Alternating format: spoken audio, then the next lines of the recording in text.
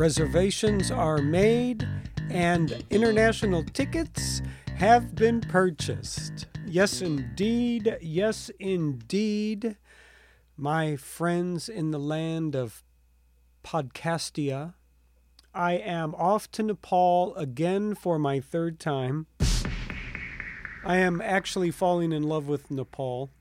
And in Nepal, they say, once Nepal, always Nepal.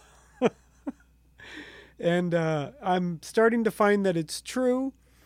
So I've purchased my tickets. I'm going March 15th, I leave. I'll be gone again for 3 weeks. I'm going mostly as a Buddhist pilgrimage. That's my thing. And there's going to be some shopping going on. Yeah, of course, because I have a little online store. I sell some Dharma goods and some Dharma practice supplies that I've been making now for quite some time.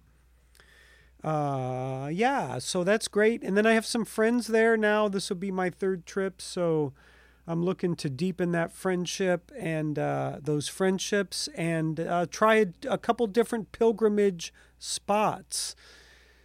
So I know I don't talk too much about being Buddhist here, but I do talk about my international travels, and I've done many a podcast about time in Nepal, Kathmandu specifically.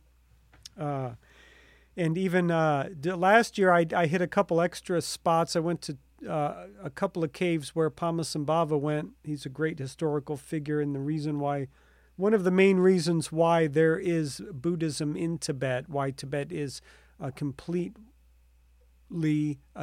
Buddhist country. So I went to a couple caves in Nepal, because he was Indian, so he had to get from India to Tibet. You basically have to cross Nepal. He stayed in a number of caves there, Parping and Yaranak. So I went to both of those. That was great. And then I went to Lumbini, the birthplace of Buddha. How could you not go to Nepal and not visit the birthplace of Gautama Siddhartha himself, my friends? So, that's going to be pretty cool. That just kind of came about. And I was like, you know what? I want to go back to Nepal. So I worked it out at work. I got some backup. And I'm really excited. I have some friends there that I've made that I'd like to deepen those relationships. And there's a couple more places I really want to go to in Nepal. Maratika caves. There are other caves of Padmasambhava connected to Amitayus, which is very special to me. That might not mean anything to anyone out there, unless, of course, you're Buddhist and, of course, Vajrayana Buddhist. But it's kind of a big deal. So, I couldn't make it last year just based on time. And this year, I've been doing a lot more research, and I'm really excited to try a couple new things out. Definitely going to go back to Lumbini and spend a lot of time at the Monkey Temple, Swambhunath, and, of course, Buddhanath, which I'll be very close to, Buddhanath Stupa. Of course, some shopping and some great food eaten. Really excited about all that. I have been thinking about moving to Nepal in the near future in retirement. And I don't know if moving to Nepal is a good way to talk about it, but maybe 9 months a year there while I am retired. And partly because I love Nepal.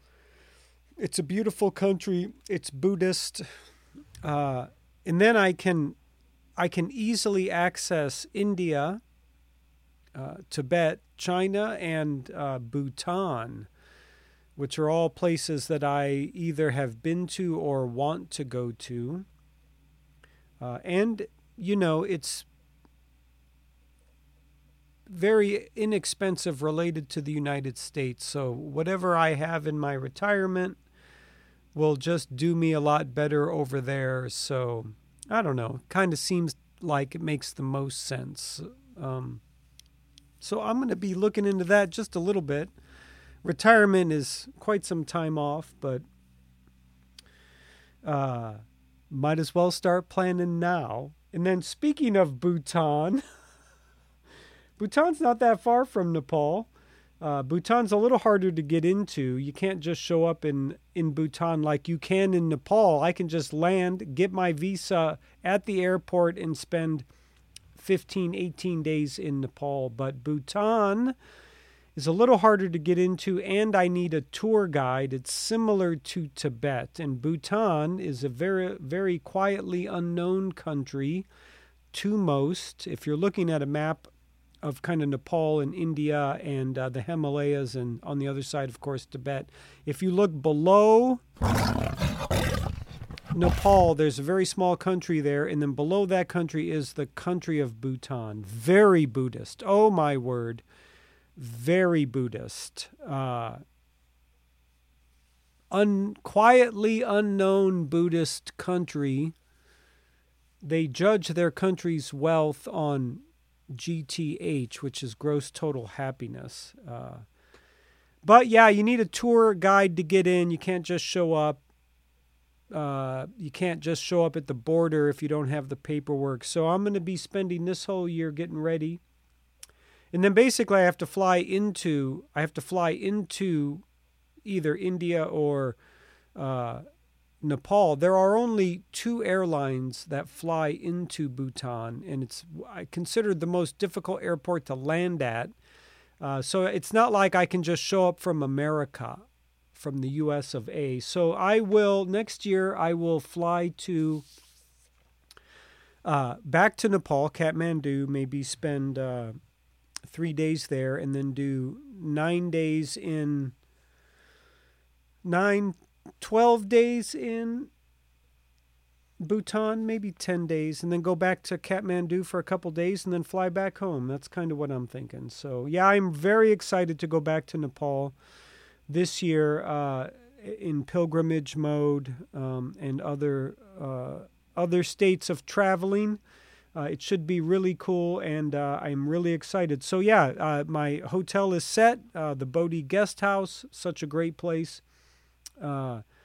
And just working it all out, my friends, working it all out. I will plan to get all my podcasts done in advance, and then do some. I will record while I'm there, and then just post a bunch when I'm out. And yeah, I if you don't know, I'm also a podcast shy this week. Over the last couple weeks, I don't know what happened, but I owe you another one. So podcast 301. Wow, I've done 300 podcasts. Amazing. Podcast number 301 should be coming out this week. And then hopefully next week I'll be back on track. And then we'll just see where the One Hand Speaks storytelling will take us. See, I told you. He's strange and wonderful. Hey, thanks for tuning in. This is Alejandro with One Hand Speaks. Find me online at onehandspeaks.com and all your social media outlets.